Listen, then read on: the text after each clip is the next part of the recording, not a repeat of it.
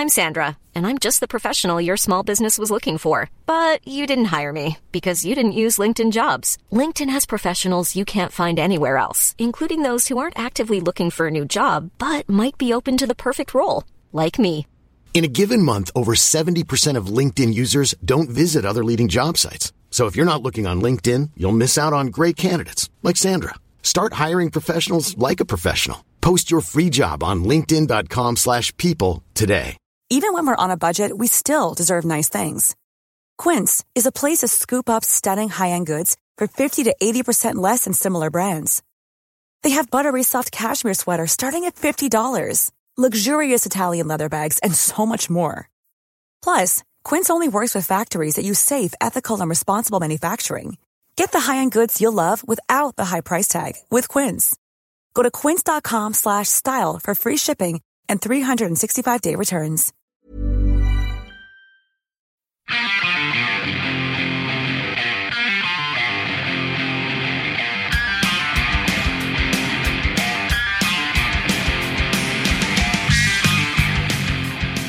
Hi, welcome to Okay, now you can go.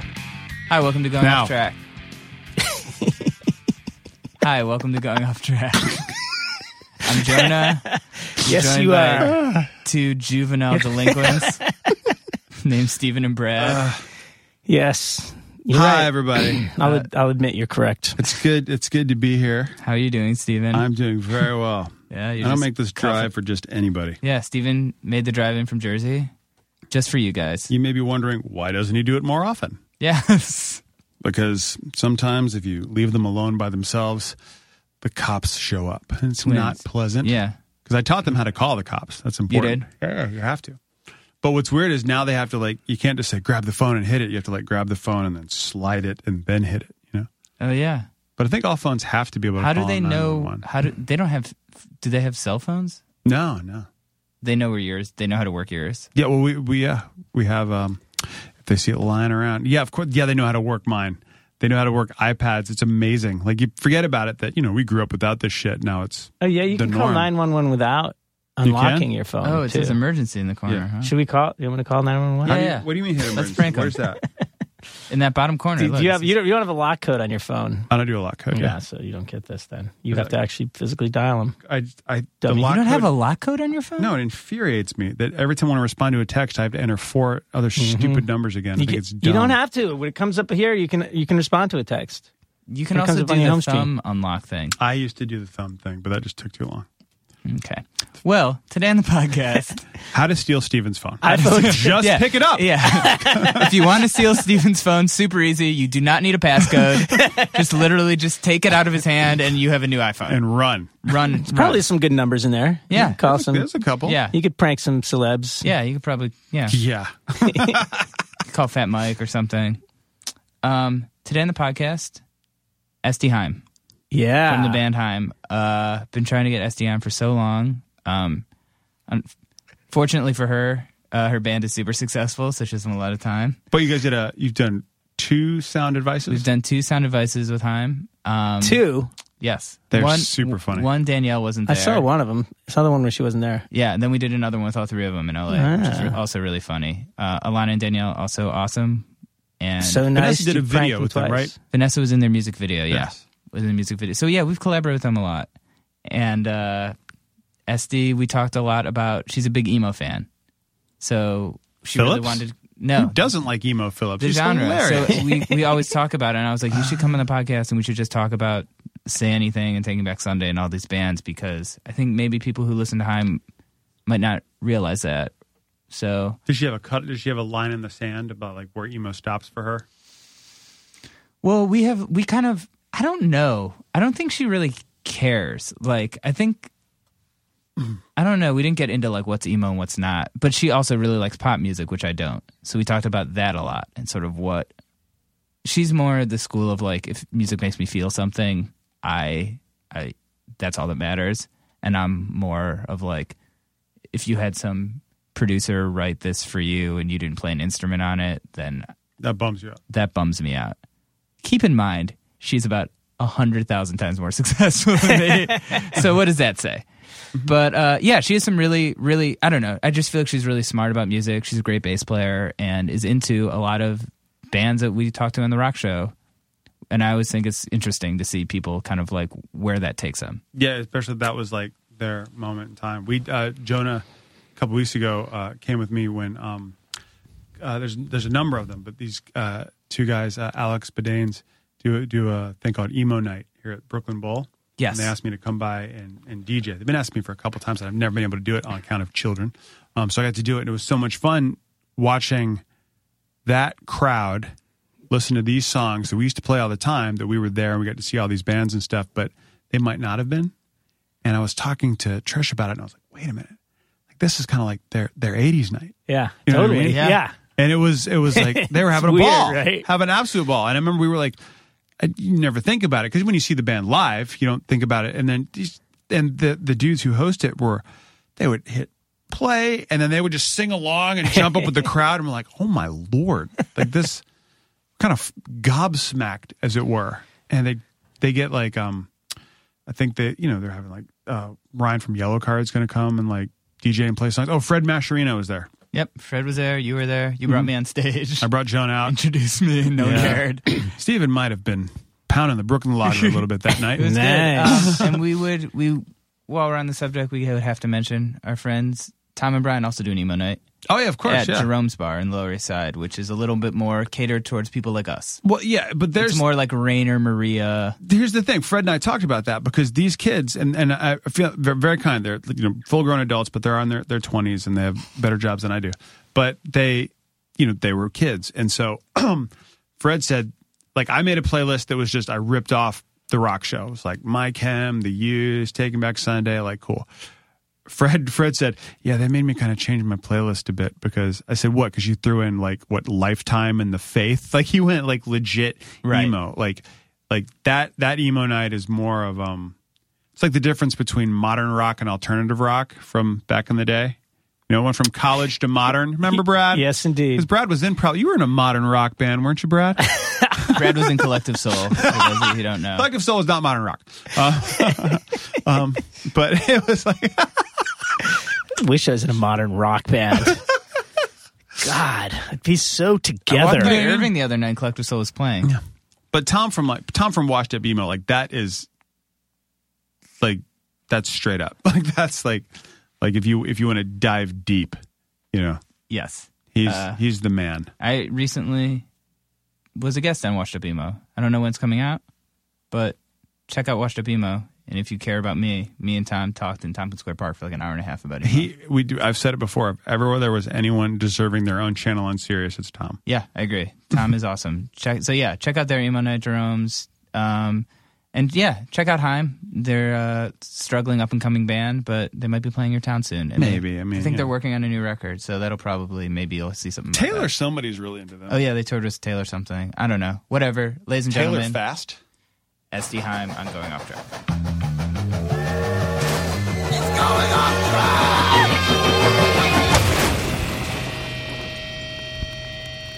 track! Pun away with me. We're here with SD from Haim. Hi, guys. How's it going? Really good, actually. It's already been kind of a productive day today. Not for me. You've Not from you, You've done but a lot more than I have today. Yeah, but, it doesn't mean that you didn't, brighten up my day by being here. What did you... I mean, I did a lot, but what did you made do, it better. What did you do? You woke up? I woke up and I got a croissant, which was really good, a buttery-ass croissant. And then I took the subway to the UN, and I took a tour of the UN, which was pretty fantastic. And I saw a piece of the Berlin Wall. Okay. I saw there's this really epic rose garden in the back of the UN. Just really things that I would have never thought existed at the UN, and all this art from different countries, presents to America. It was just really cool. For someone who plays in a band called United Nations, I don't know really anything about the UN. We did a photo shoot there in Reagan, Mass, 5 years ago, and that's my only time there. Yeah, I mean, Like, do you? But you learn about. I mean, you learned about the UN in school. And like, did you do Model UN? No.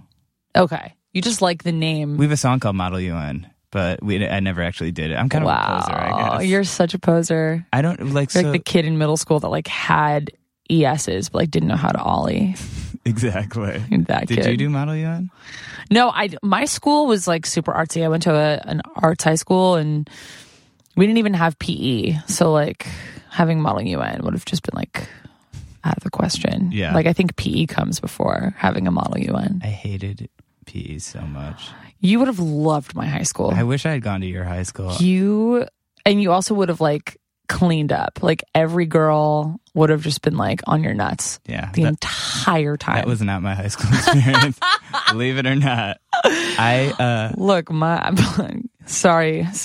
I don't know. I think about that all the time. I think about like all my guy friends that went to like normal high school and how like every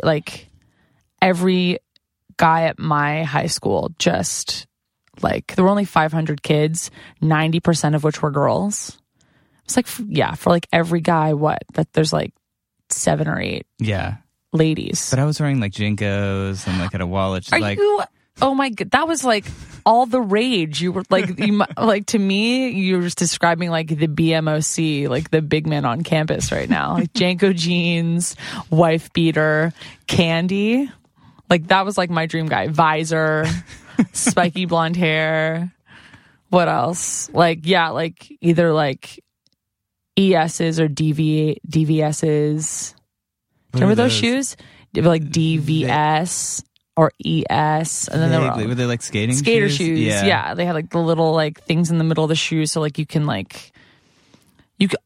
there was a thing I guess back in the day. I don't even remember what it's called, but like you used to like not even use a skateboard and just like hop up on railings and just slide down them. I had a pair of those. Right, those were like the shit. Yeah. You had a pair of those? I did. When I was like 20, turning 21, I did a semester in LA and I interned at Buna Murray, who was doing the Real World New Orleans. Yes. At the time? At the time. So you were like literally in like the heyday. Yeah. Like that was my favorite. Like Julie from Utah. Julie, I became really good friends with Melissa. Melissa, she was the first person for me. Like that was the first time I ever heard someone say get into the menagerie, and I was like, what the fuck does that mean? I met her I was working in the music department and I got like Tristeza and all these bands on the show because I was like into all these bands, and then I was at the drive-in show and I met Melissa and I was like, hey, I'm interning in music, and we became friends. I interviewed her for my zine like in LA. I still talk to her actually. But what is she doing now? She's like lives in Long Island and she has a kid. She's a kid? That's amazing. She seems like she'd be the best mom. She's married to one of the dudes in Glassjaw. Wait, what? Wait. So many like facets of my world just like crashed together. Yeah, it's true. I didn't know that. Yeah. And they live on Long Island or something. That's incredible. That's like the dream. Yeah. Like have a kid, live in the burbs, play music. Yeah, they for live the rest in of your life. A super, super Jewish enclave, and their kid's name is Shalom. Their kid's name is Shalom? Yeah. I found out recently that's not necessarily a Jewish name. Really? Because it sounds like the most Jewish name ever. But I met someone who's Malaysian, actually, and his name is Shalom. Really? Yeah. So it's kind of like, it means peace. Right. So I guess like in any religion, like that's just kind of like a dope name to be named like such an epic. Yeah, that is true. It's hello and goodbye. It's like aloha. Yeah. I was just thinking that. I was thinking, once I said that, I thought of the band Hello Goodbye. I was thinking of the band Aloha. What band is that? They were from Ohio. They were on like polyvinyl. They had Aloha from Ohio? They were just called Aloha. They were from Ohio though. But that's like a mouthful. Yeah, it's a lot. We had Forrest from Hello Goodbye in the podcast. Forrest Klein. Yeah. The man. Good dude. The myth. He was on The Real World once. Really? Yes. He was on The Real World. It was like Real World Austin. And it was during South by Southwest. Because I think the cast had to work for South by. Okay. And so they had to like interview him for the festival or something. And he did like a little song. I remember being like, whoa, like I can't believe this like indie kids on like MTV. Don't you feel like that show, for me, I started losing interest when they were like, we're going to give you like a fake job.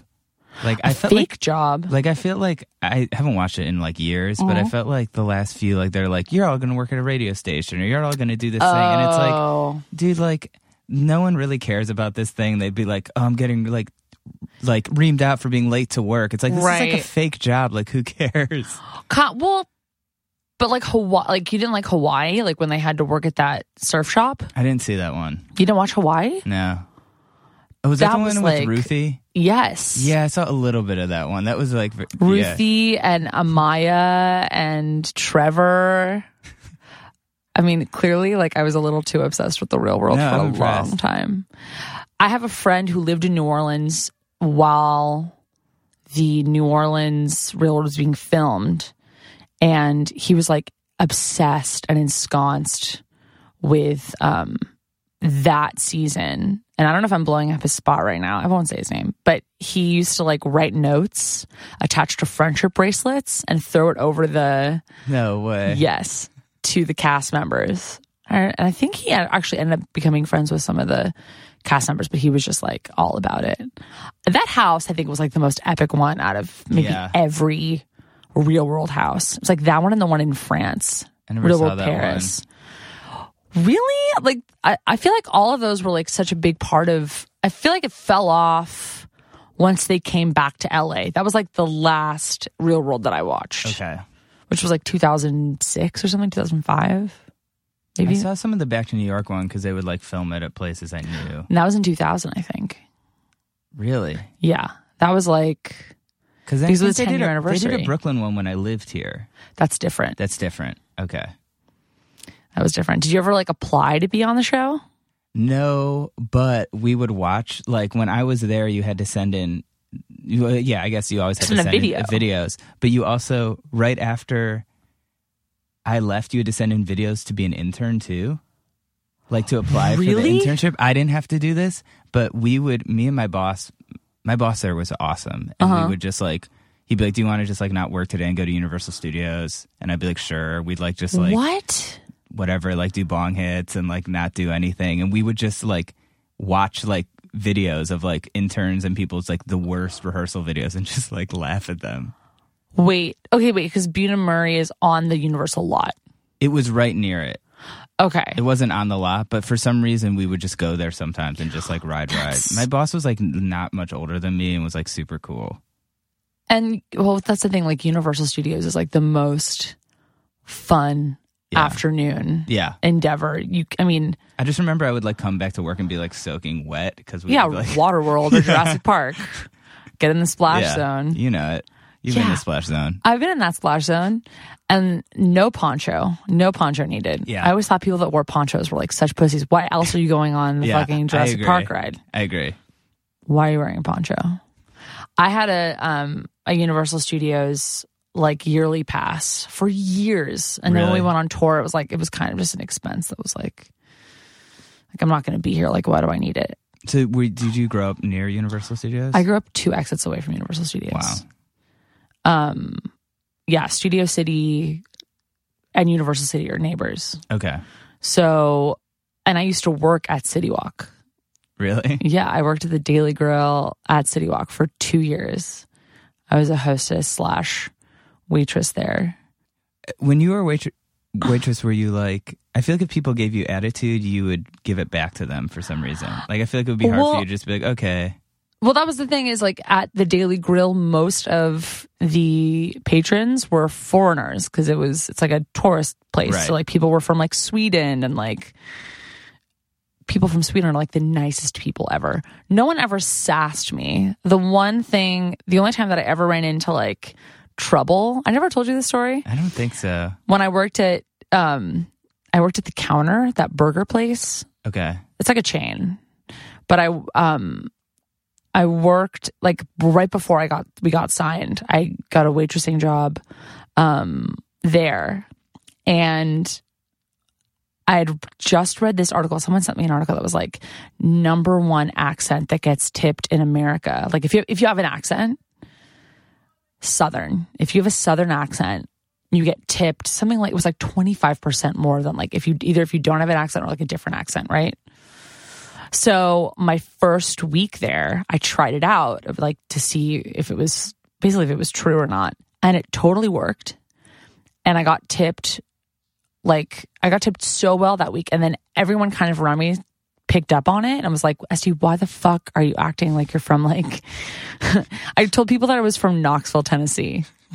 Because, or like either Chattanooga or Knoxville, because one of the girls from 16 and Pregnant was from Chattanooga, and I really liked her. Her name was Macy. Can we hear your accent? So, like, it goes in Australian also randomly sometimes. It's awful. But no, like, I would like get to the table and I'd be like, hey gal, my name's Esty. I'll be your waitress this afternoon. I'm going to get y'all some menus and I'll be right back. So it's like kind of like it was passable. Yeah. If you were from LA and you heard that, you'd be like, oh shit, she's like so sweet and like right. Like so like humble and hospitable. Like, yes. How did she end up here? Well, and then they would ask me and I was fucked up. I'd be like, oh, I'm just, out here, trying to make things happen for myself, like sending money back home. It was so fucked up. Like when I look back on it, it was so fucked up.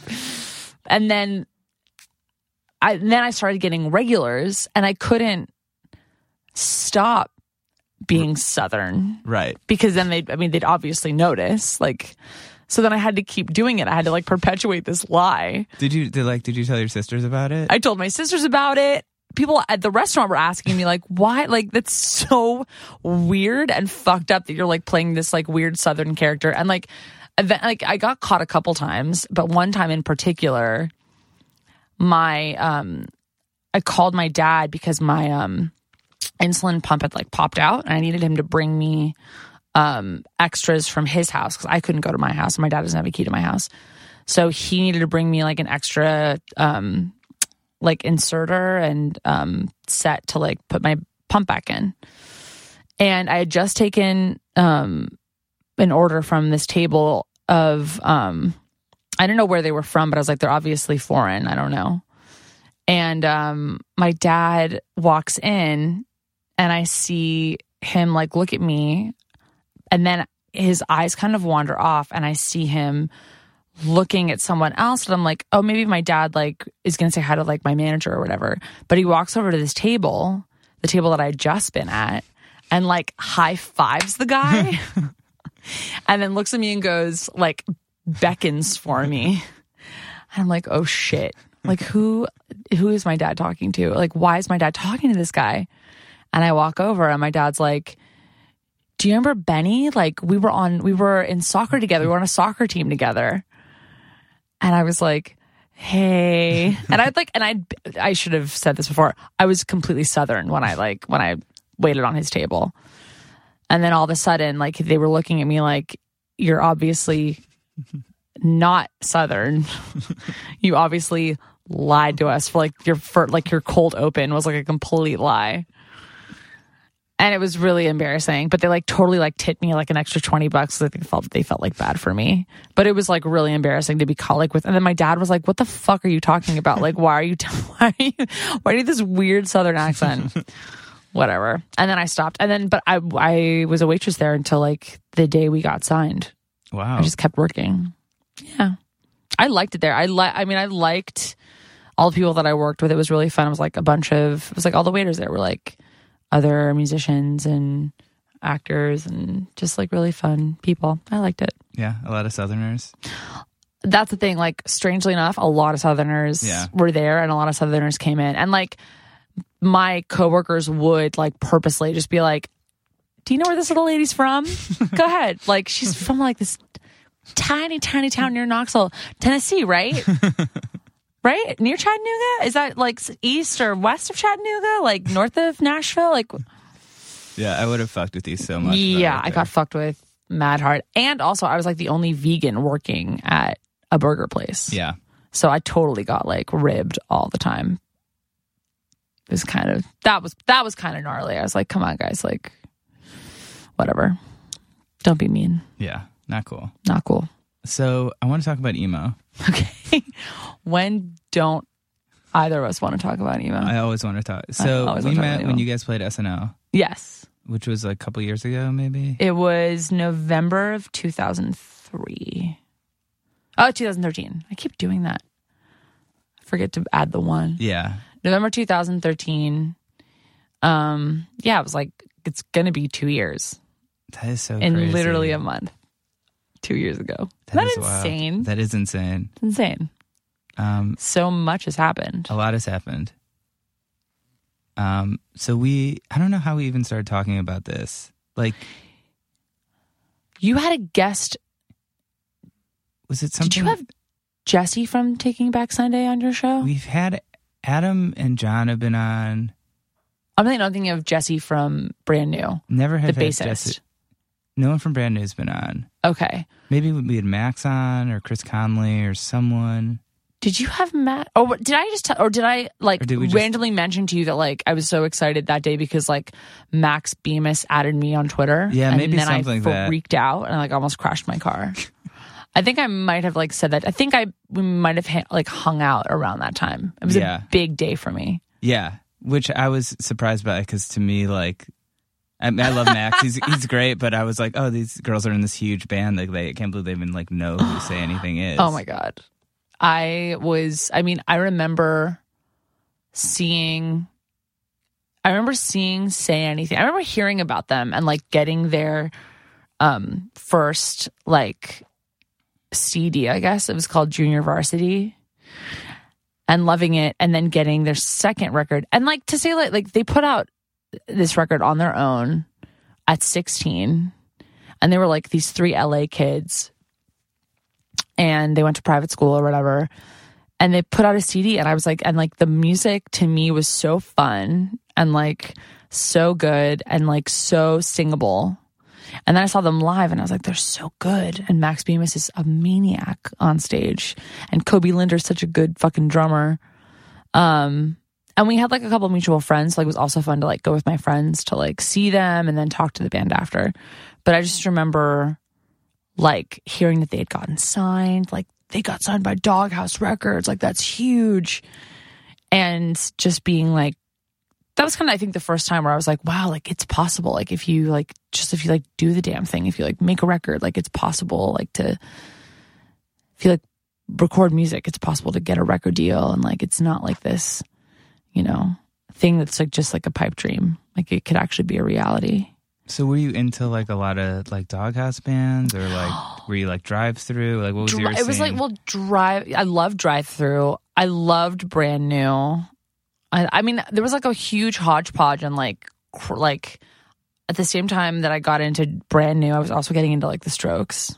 Yeah. And this is also me coming out of a huge new metal phase where like I was really into like Korn and Limp Bizkit and Orgy and Puddle of Mud and Marilyn Manson and Rancid, and like Rancid isn't really like new metal, but like just bands that like your parents see you listening to and get terrified. Like so you were playing bass at this time? Yeah. So were you like dropping it down and getting like a 5-string? And I had a 5-string. I had a 5-string Music Man because Fieldy had one.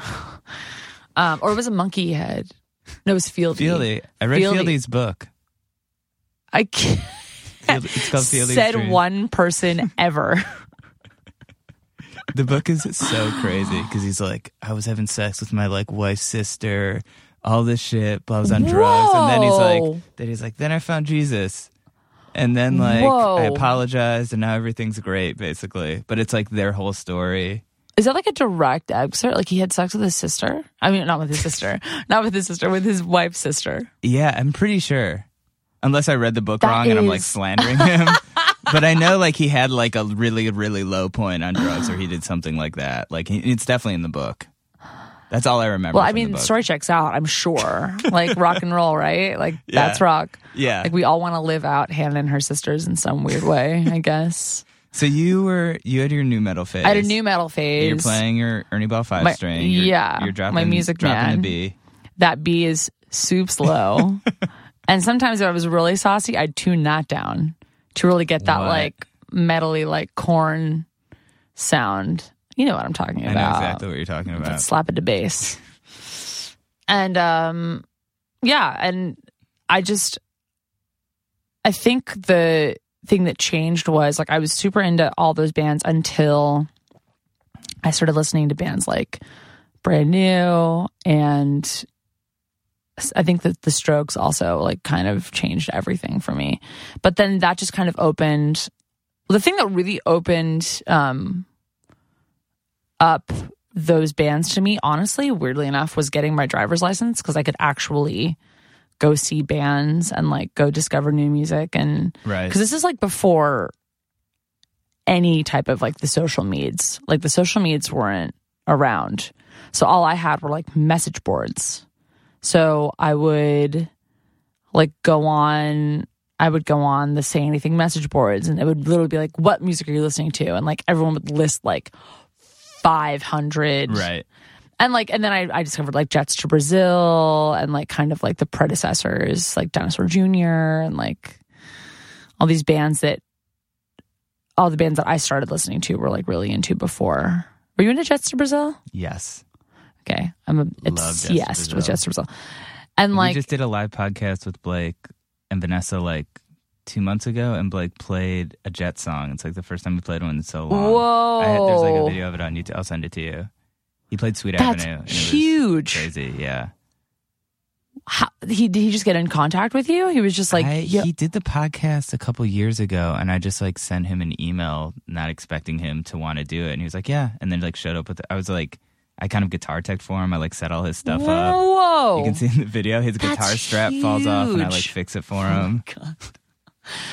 What? But yeah, I love Jets, and I've been arguing with my friend Patrick a lot because I love Perfecting Loneliness, and he's like that the third record, okay, which is like kind of the more piano-y, weird. Like, but I hate it. But that's like totally like in line with what they did. Yeah, he's like kind of a stubborn guy. Is he a little snobby? A little bit. Tiny bit? He likes a little bit more screamy stuff. Like, he's like a little bit more like... I get that. But like I said, then that kind of turned into like me discovering bands like Touche Amore and like bands like that, which I still like. But I think the things that I really go back and actually listen to are like Taking Back Sunday and Say Anything. Like Is a Real Boy was like a huge thing that happened to me in my life. And the craziest thing about that record, so like I listened to like everything that Say Anything did. Like anytime they put out like on a message board, I'd hear like Max Bemis as like a cute like an acoustic session like somewhere in New York when he was going to school here, and plays a new song, and I'd get an MP3 of that. And then I got Is a Real Boy and loved it. And then loved the record after that. And then cut to 2013 when we're working with Ariel. And I was going through my old iPod, and I found all these old demos. And eventually I got to the single off of Is a Real Boy. And I'm playing it, and Ariel looks at me and goes, wait, how do I know this song? And I was like, I don't know. How do you know this song? It's a band called Say Anything. And he was like, holy shit, I produced this song. Which was so weird because again, like two parts of my life like weirdly colliding. I would never have thought that Ariel even knew who Say Anything was. But he was in the Hippos, right? He was in the Hippos, yeah. So Were you into the Hippos? A little, tangentially. They're more like ska, pop, punk. They're not really emo. There's nothing. Yeah. They're not emo. Yeah. But yeah, he like wrote all the songs when he was like 14, got signed when he was 15, like crazy shit like that. Well, the crazy thing is too, when I was with TBS in Cleveland and I was sending you those photos, they were their manager, the first band she managed was the Hippos. No way. Yeah. It's like wild. Way too much for me to handle. So nuts. So we're like, because Were your sisters, were they into emo at all? Because I feel like I was like, I figure like I would like the Strokes would like seem like an obvious, like it seemed like you guys were. They were way into the Strokes. Yeah. Way into the Strokes. But also like the bands that we were also at that time were like Rilo Kiley and like mostly just LA bands like Phantom Planet and this band called Rooney. Of course. And yeah, but some of that, I mean, I listen back to, I can still listen to every single Rilo Kiley record and I'm not listening to it like just for nostalgia's like sake. I'm actually listening to it because I really love the songs and I love the music and I love Jenny and her voice and everything. Yeah. She's like a magical goddess. Yeah, she's awesome. She's awesome. So there was a lot, I feel like that was a very interesting time for music that actually used instruments. Does that make sense? Yes. Okay. So I think as a girl or just a human being that like played a rock instrument, that was a really great time for music. That had a lot to do with the Strokes, I think. But I think for me and my sisters, we just loved just seeing bands, like actual bands playing rock instruments. That was really inspiring for us. So, like I said, like bands like we saw Phantom Planet a lot, and I saw Midtown a lot randomly. Oh yeah, do you remember that band? Yeah, I'm friends with all of those guys. Really? Well, Gabe and Rob both live here, so they're around a lot. Crazy. Yeah, I loved them. They also Real World tie-in. What was that? Real World? Like that was a Chicago. Or was it like a challenge thing? No. One of the girls from... No, they played the theme song in one of them. They played... They did? Yeah, they were like on the beach. And like, I think it was like a Real World Road. It was like one of their... It was like, that, come on, let's go. They're playing on the beach. Yeah. But maybe there was a tie-in with... There was a girl on Real World Chicago that was dating one of them. Yeah, I think it was Rachel. Actually, I'm friends with her too. The blonde one. Yeah. Are they still dating? No. Oh, okay. That was a way, way long time ago. Got you. She's great though. She like had a lisp or something, I remember. Or like she kind of had a lisp. She's really quiet. Maybe that's what it She's is. Maybe great. just assume that people that have lisps don't speak up because they're embarrassed. It's possible. It's fine. I had a lisp, so I've always just been really loud. I forget what it's called, but it's when you speak out of the sides of your mouth, you talk like this, and it was because I had braces. Okay. And then once I got my braces off, I think it's because I didn't want to open my mouth, so I talked out of the sides of my mouth. Okay. And then when I got my braces off, it went away. Yeah, you don't have it. I don't have it now. No. And no operation needed or anything. So do you feel like, I don't really listen to pop music. Punk music. Pop music. Pop music. I listen to a lot of punk music. I was going to say, I was like, but you don't need to lie to me. I'm right here. I can't like sort of what you're saying about instruments. Like I just can't get into someone just like playing to tracks, like singing over something.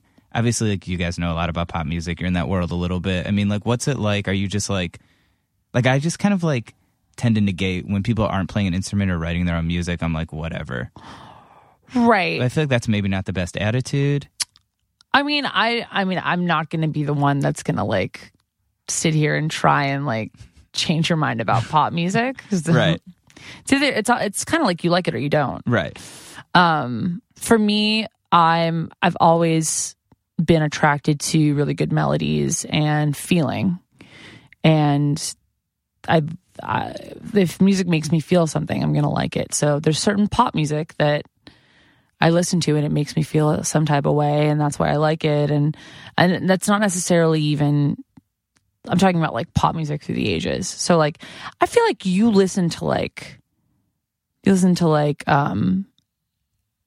feel like Personal Jesus is a song that like you would listen to and be like, this is tight.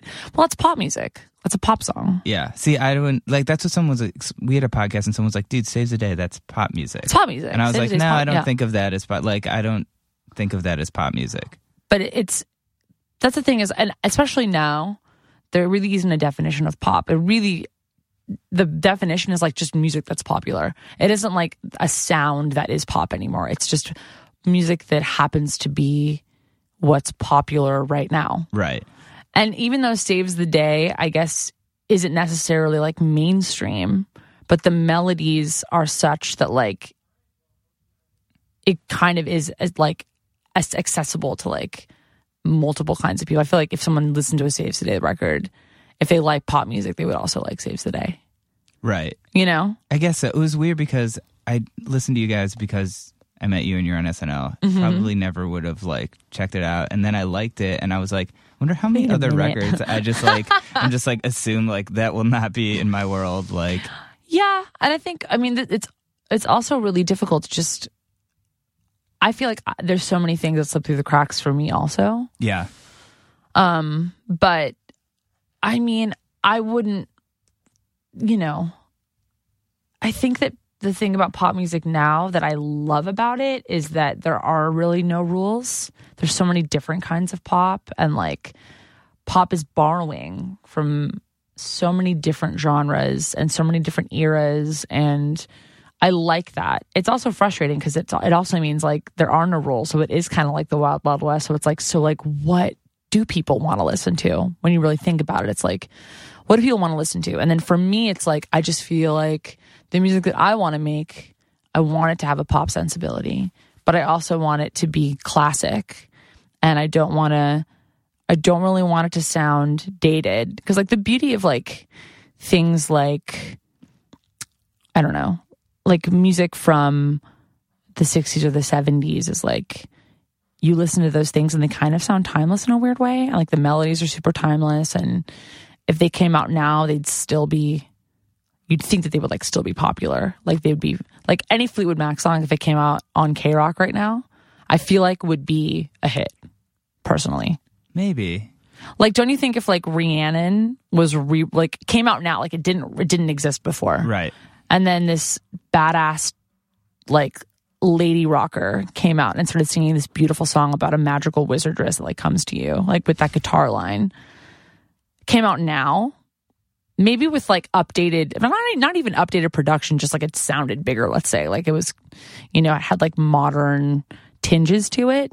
I feel like it would still be really popular. It's like a beautiful, timeless song. I'm just so cynical. I'm just like, people wouldn't appreciate it now. They would like. I mean, you think so? You think that people are that? You think that everyone's that jaded? Like after, like, if you really think about it, I don't even think you're that jaded. I don't know. Yeah, sometimes about music stuff, I am. Really? Yeah, I mean, I guess I think I'm definitely a glass half full. Yeah. Type of lady about like I don't know, like the landscape and I just don't have a music. lot of. Sometimes I see the stuff that's popular and it doesn't give me like a lot of faith in like what people are into. Well, there's a difference between like, I feel like personally the stuff that I listen to that like is coming out now or has come out like in the last 3 or 4 years, like the pop stuff, it's all really good. Like they're all like really good melodies, and like the production is cool. Like, and that's like stuff that's like on the radio. Right. Like pop music. Granted, yeah, there's stuff on the radio. Like I listen to the radio and I'm like, I kind of have to like stop my eyes from rolling all the way back into my head, because there's a lot of stuff that just comes out and it's the same song over and over and over again. And right. I feel like some artists have really just gotten lazy and they're like, oh, this formula works, so like I'm just going to make 7 songs exactly like it and I'll make, you know, my money from the singles and then I'm sitting pretty. And that's annoying. I agree. But I feel like there also are artists out there that really have honed in on the art of songwriting and have really gotten it right. Like I love Florence and the Machine, and I love her brand of pop music. The Taylor Swift record 1989 I think is an amazing record, and I still listen to it all the time, and it came out a year ago. Like, you've probably seen her play it like, and I've seen her play it a million times, and even like we played like almost 20 shows with her, and we were out there every single night. Like it never got old. It was always super exciting, and it's always fun seeing your friend on stage and like seeing her do her thing and like having a good time doing it. And it's obviously so exciting and so much fun, and she's such an amazing human being. So I listen to her record all the time. I think it's an amazing record. And like Ella Lord's record, I think her record's amazing, and the stuff that she's doing sonically and lyrically is really exciting. I mean, I'm also a huge fan of ladies and like female singer-songwriters, and also all those women do write their own music, which is really, it's nice to see women doing that and succeeding. But that's not to say that like people that don't write their music aren't also amazing. Like, would you not listen to Whitney Houston because you know that she didn't write "I Want to Dance with Somebody"? Right. I mean, I don't know. I mean, I don't listen to a lot of Whitney Houston. No. I know it's going to be super hard for you to believe. That's really surprising. But yeah, no, I mean, me. like, who am I to like negate someone else's thing? Right. But yeah, I don't know. I just think it's weird when it's like, just I guess coming from punk and stuff, when I'm like, oh, this person is just kind of looks cool and has a good voice, and then like everything else is sort of like set done up for them. Like, to me, like that is just, I'm just used to like practicing in a basement, like writing shitty songs. Oh, like me too. No one really caring about it. So it's just weird to me when it's just a different thing, and I'm just like inherently suspicious, I guess. Right, but there's also something about just the art of like the song, having a song live like separate from the artist itself. Like a song is a good song is a good song is a good song is a good song. Right, that's true. So song, like, I don't know, it was like after the 50s and the singer-songwriter kind of came to like, was the most popular thing on the planet. Like every Joni Mitchell, James Taylor, Joan Baez, Bob Dylan, like then it kind of became important for the artist to also write the song. Right. And then the 80s came around, and then it wasn't again. And you had all these pop stars that weren't writing their songs. And then it became important again, like with Nirvana and like all these rock bands, like grunge bands, like becoming popular. And then the late 90s happened, and then it wasn't important again. So it's kind of like, true. It kind of ebbs and flows. I've been able to separate the artist from the song. A lot of people aren't able to do that. As in, like, if they think the artist is a shitty person, or like they don't like their personality or don't like the person, they're not going to like their music. I've always just been able to separate them. Like, if I like the person's music, but I don't necessarily like think they're like either the coolest or like the best person, I'm still a fan of their music, you know? So I also then listen to music differently than you. Right. Because I don't think you're able to do that. I don't think so either. Yeah. So is that why you like my music so much? Because you like me as a person? I mean, that definitely, I like your music, but I like you as a person too.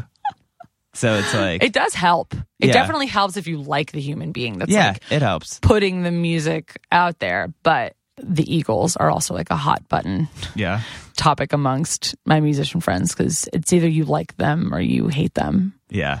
There's no like middle ground. Yeah. Who knows? Anyway. I would peg you as someone who likes the Eagles. I love the Eagles. I love the Eagles. Guess what I think of the Eagles? You hate the Eagles. You fucking hate the Eagles. Yeah. Every time I hear the intro to Hotel California, I'm like, oh my God. Someone change it. Help. Please. But then, like, don't you hear, like, Witchy Woman, like the intro to Witchy Woman? Take It Easy, I think's okay. That one I can get into, but to me, like, that doesn't sound like the Eagles or something. Or like when Joe Walsh joined the band, like, okay, granted, like, yeah, Joe Walsh was in the band when they made Hotel California, but like Life in the Fast Lane. No, I can't. No, I can't. Oh my God. I fucking love that song. Do you remember when they did that? I'm sure that Hell Freezes Over thing. Yes. And they had that young, like, cool guy with like long hair on bass. Yeah. Was that like, that's he's not young. I guess he was Younger. like relatively younger. Yeah, he's probably like 40 or something. Yeah, he wasn't like a kid. Like they had like some like young wasn't gun, like Wolfgang Van Halen.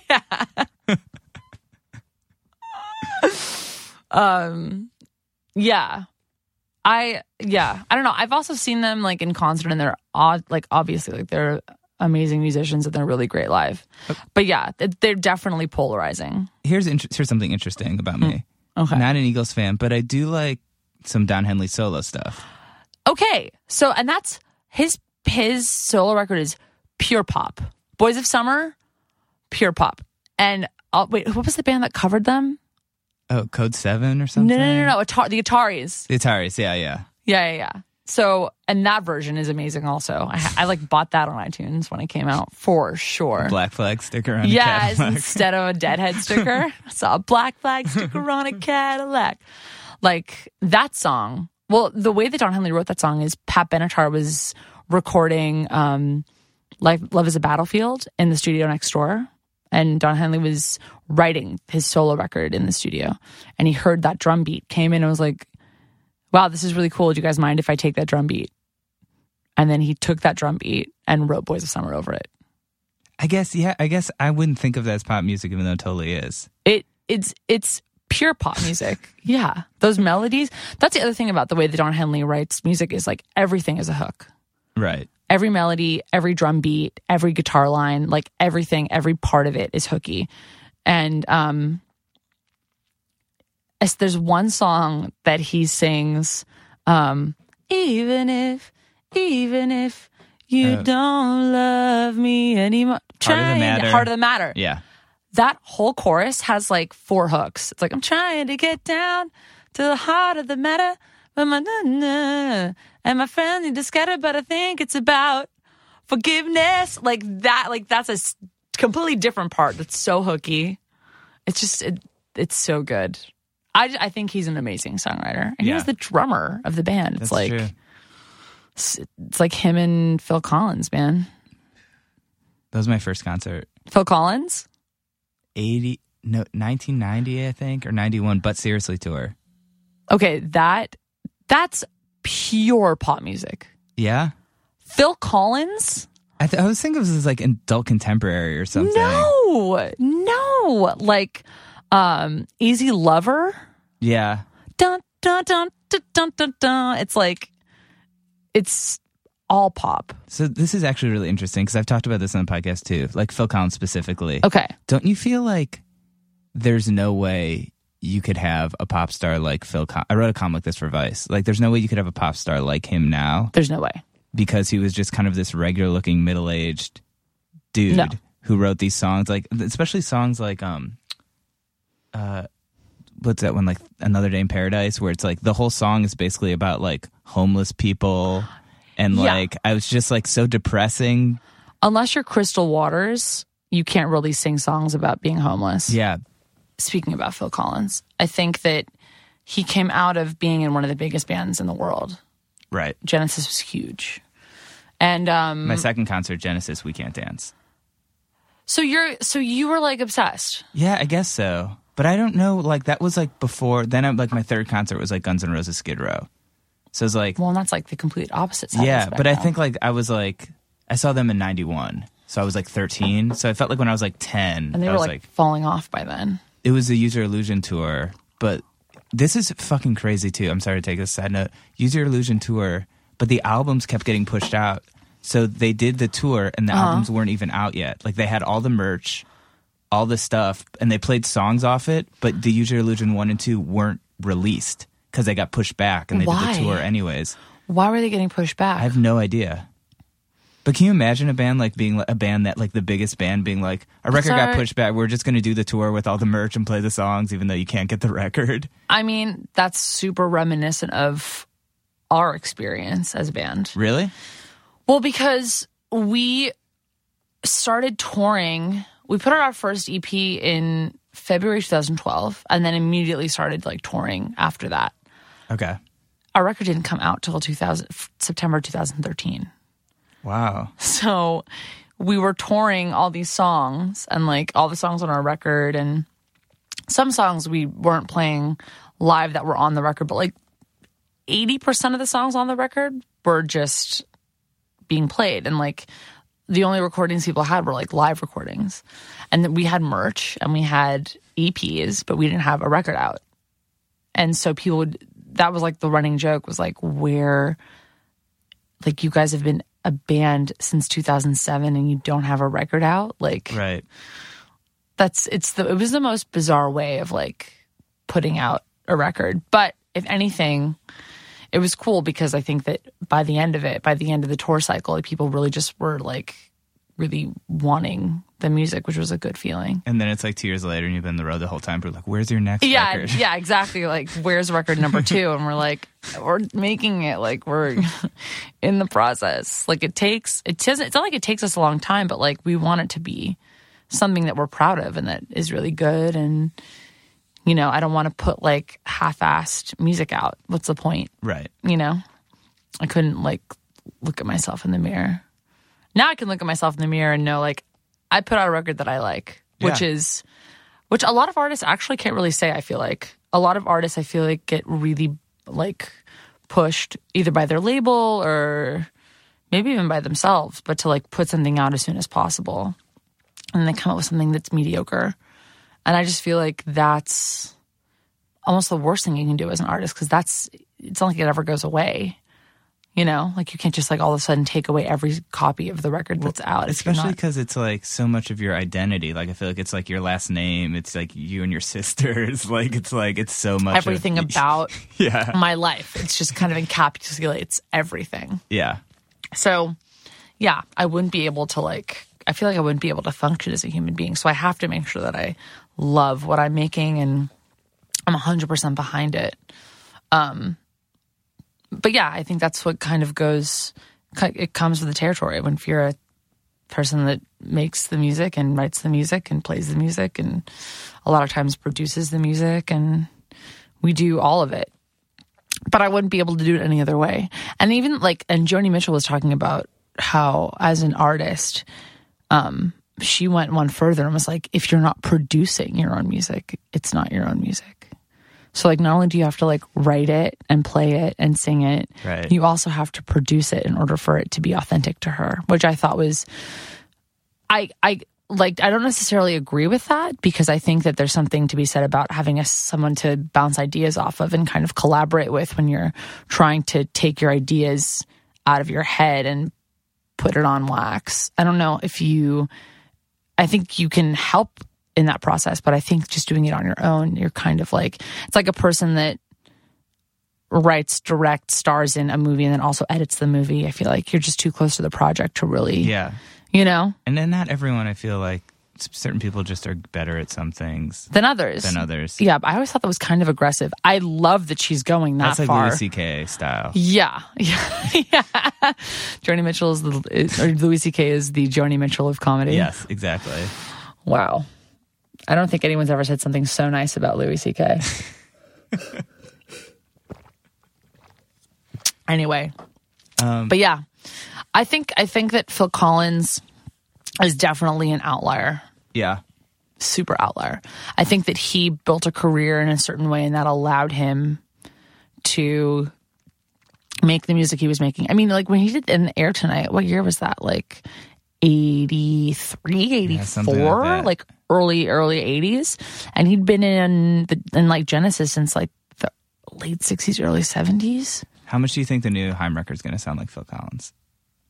In my dreams, it sounds 100% like Phil Collins.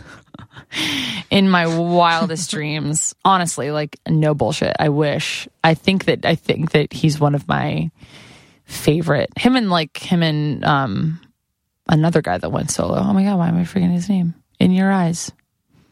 Oh, Phil Collins, Peter Gabriel. Yeah. So, yeah, like, and again, like, pop music that they were making is super smart, and like Kate Bush does does pop music, but her brand of pop music is super like, I don't know. It's hard for me to talk about Kate Bush because I think she's so magical, and I just end up using all these like really flowery words to describe her, and but their brand of pop music and the way they write pop music is very, very it's definitely in its own insular bubble, and Not necessarily. I feel like people use elements of their music now so much because I think that there's the way that their music sounded is just so cool. And also I feel like the 80s are like back in a big way. Right. Would you agree? True. Yes. The 80s are definitely back in a very big way. And we were, I mean, I would be lying if I said that I wasn't inspired by music of the 80s and the sounds of the 80s. And, you know, there were all these brand new things that came out in the 80s that made music sound the way that it sounded. And I think that's why people think that sometimes it's cheesy, but like all these amazing compressors and like cool ways of recording came out in like 82 or 83. So like music of that time, some of like the biggest songs of all time are from like 1984, like a Virgin, all those Michael Jackson songs, like the biggest songs of all time, like biggest selling songs all came from like that one year. And it's because, I think at least, because the technology was available for these like big sounds and compressors and drum machines. And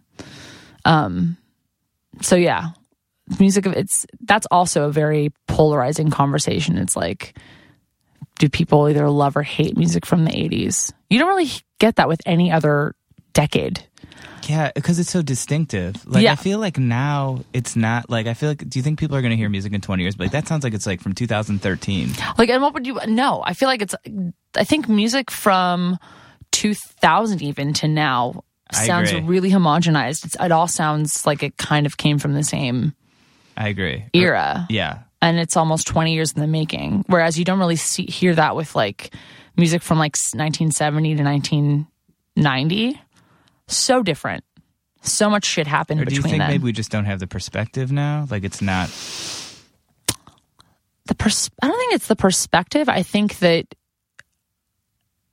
I don't think anyone's ever trying to like reinvent the wheel. Hopefully not, because a good song is a good song. But I think that just the way that things... I mean, I think about like pop music over the last... like since 2000, one of the big the big records and big things that come to mind obviously are like boy bands were like huge in the early 2000s. And then that begat Justin Timberlake, which begat Future Sex Love Sounds. And I feel like when that came out, that changed what pop music sounded like. All of a sudden there were like these like crazy, like he said that like his biggest influence on the record was like INXS. And now when I listen to it, I'm like, I totally hear that. And again, that's 80s. Right. So like those synths and like the way that he was like phrasing melodies and things. And that's still kind of how people are making pop music now. Like it all kind of comes back to, I think, that record in particular.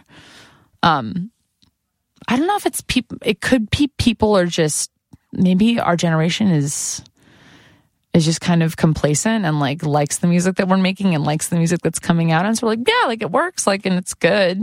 Yeah. So we're just all kind of, I don't really hear a lot of things nowadays that surprise me. Does that make sense? Totally. Like I hear music and I'm like, oh yeah, that makes sense. And I don't think that's necessarily a bad thing. I don't think it's necessarily a good thing. But I do know that for me, what's most important in music is the song and a good lyric and a really strong melody and fun production and not taking yourself too seriously. And when all those things collide, I'm like, oh, I like that artist. I like that music. But I mean, yeah, there isn't really a lot of music now that I listen to that's like from now. I'm still listening to like the same things that I was listening to like 10 years ago. I'm still listening to emo and I'm still listening to Say Anything. And some of that stuff, like I said, like still holds up. Some of it doesn't. Right. Do you still listen to like Daisy? I was never really a big Brand New fan. You weren't a Brand New fan? No, but I'll still pull out, like I still listen to Save the Day. I'll still listen to I'll listen to that stuff once in a while. Do you listen to Dinosaur? Did you ever listen to Dinosaur Jr.? Yes. I was just listening to Jay Mascis last night. His like, Live at CB's, the acoustic thing. He's one of my favorite guitar players. Oh, okay. So, I didn't know that. Yeah. So I'll listen to him. I saw them at the Troubadour a couple years ago. They did like a tiny show. And it was amazing. And I cried. And that's the other thing about that music is it does make me emotional. Yeah. It makes me super fucking emotional.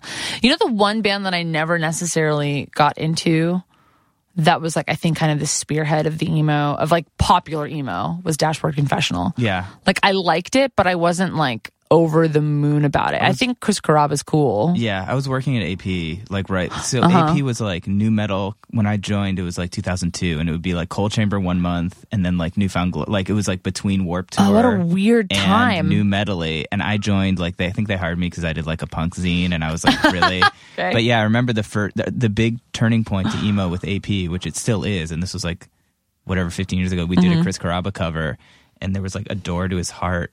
And there was like someone standing in it, and it was the cheesiest thing ever, and it sold so well. I think they were like, "Let's do this." Of course it did. Of course it was like a total did. test, and then we were like, "I think like Cold Chamber and like Creed, whatever, we can stop putting this on the cover. Let's do Good Charlotte or whatever." AP did like Jarl bands. Yeah, totally Crazy. Limp Bizkit was on the cover. Cold Chamber, ICP a bunch of times. Korn, like I'm talking like Jarl, like Creed. Yeah, Creed was on the cover. Creed was on the cover. 100%. Creed That was on the is cover. so interesting to me. Yeah.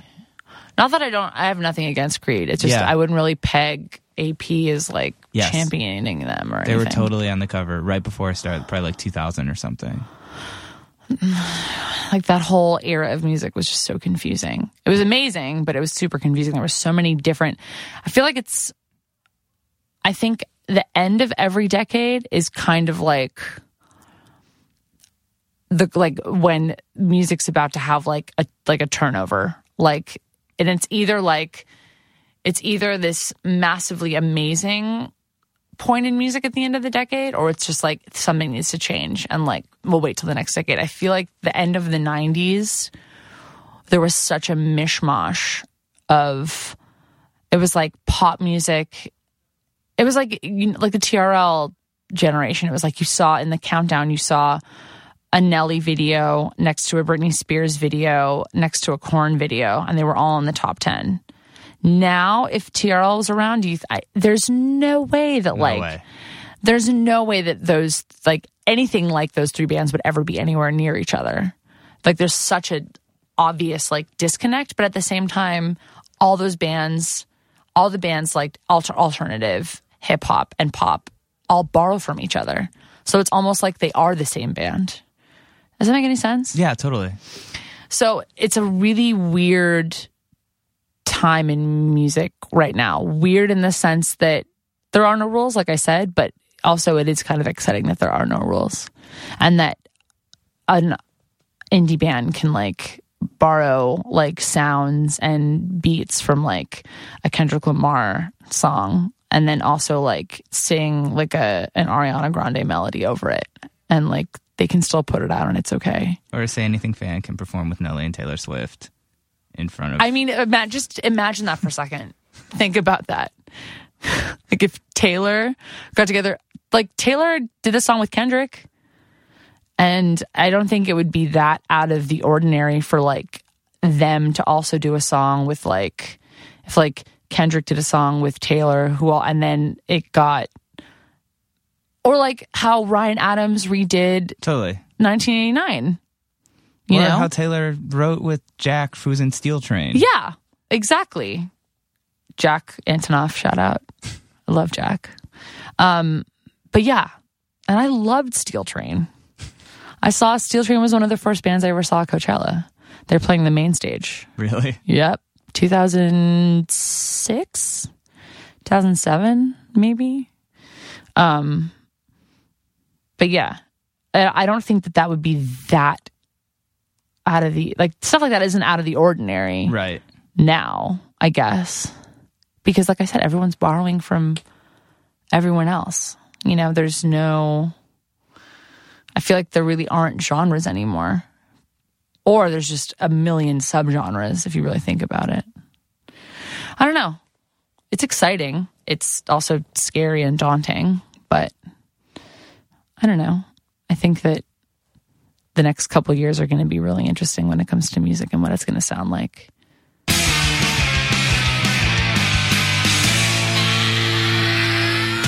Thank you so much to SD for taking the time to come in. Like I said, it took a really long time to set this up because she's very busy. So being successful and being touring successful and cool. and doing crazy stuff like playing on Saturday Night Live and opening for Taylor Swift and I don't know, other stuff that's probably more exciting than whatever. And coming in here and sitting in a chair in a dark room with you. Yes. Also, I'm sure is on the list of one of her favorite things she's done. But yeah. Where can I go talk about Long Island bands? We've got that. We have it. It exists. Sick of talking about fashion and all this stuff. I want to talk about Taking Back Sunday. In a windowless room. In a windowless room with a guy with a mustache. But yeah, so thanks, Esty, for coming by. Thank you to everyone for listening. You can donate at goingofftrack.com. Give us a buck. Give us a buck. To As if we were your barista or a waiter you were shortchanging. And in fact, if the waiter's shitty, you should tip more. That's kind of how I see. If the waiter's shitty, you should tip more. Yeah, they might be having a bad day or he has a bad day. That's not the way a tip works, Yeah. my friend. You're supposed to encourage them to do a better job. Hey, what's the company that's like getting rid of tipping? It's like a restaurant chain. Oh, I saw an article about that. Yes, I can't remember. But There's they're a big movement in the whole United States to do yes, this. we'll charge more so you don't have to pay more because you're paying it fucking anyway. I've gone on Yahoo Answers just because I always go on Yahoo Answers, and there'll be people that are like, I don't tip ever, and they're like, it's awesome, like because it's like everything's just cheaper, and then there will just be like a litany of people being like, you suck. This is how someone gets like. Not my responsibility. Yeah, it's their fucking responsibility. That's hilarious. It's like when you go to like a street fair and they're like, we're taking donations. Cool. I'm gonna go buy some socks. Suck it. You made the rules. Yep. But yeah, if you don't want to donate $1, fine. Don't. Who We're cares? gonna put it out anyway, so I guess fuck us, right? Yeah. Right? Yeah. You literally have no incentive to donate because we're gonna do it either way. You're winning already. But aside from that flaw in logic, you can just go leave us a nice review on iTunes. That's free. It takes about 30 seconds, so hopefully you have that much free time if you can spend an hour listening to a podcast. That's way more work than giving $1. Who wants to do that? That's true. You can also just follow us on Twitter. You could give us money or work and write. Yeah. Or you can, why am I even still talking? No one's listening to this. Do whatever you want. Do whatever you want. It doesn't matter. Nothing matters. I could listen to this for fucking days. It's like the planet at some point won't even exist, and it will be like none of this happened. Thanks to Esty for coming by. We'll be back next week. Bye. Entropy.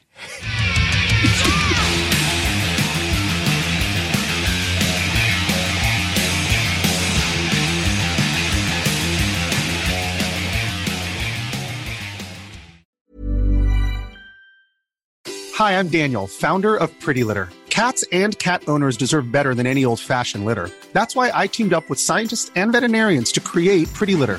Its innovative crystal formula has superior odor control and weighs up to 80% less than clay litter. Pretty Litter even monitors health by changing colors to help detect early signs of potential illness. It's the world's smartest kitty litter.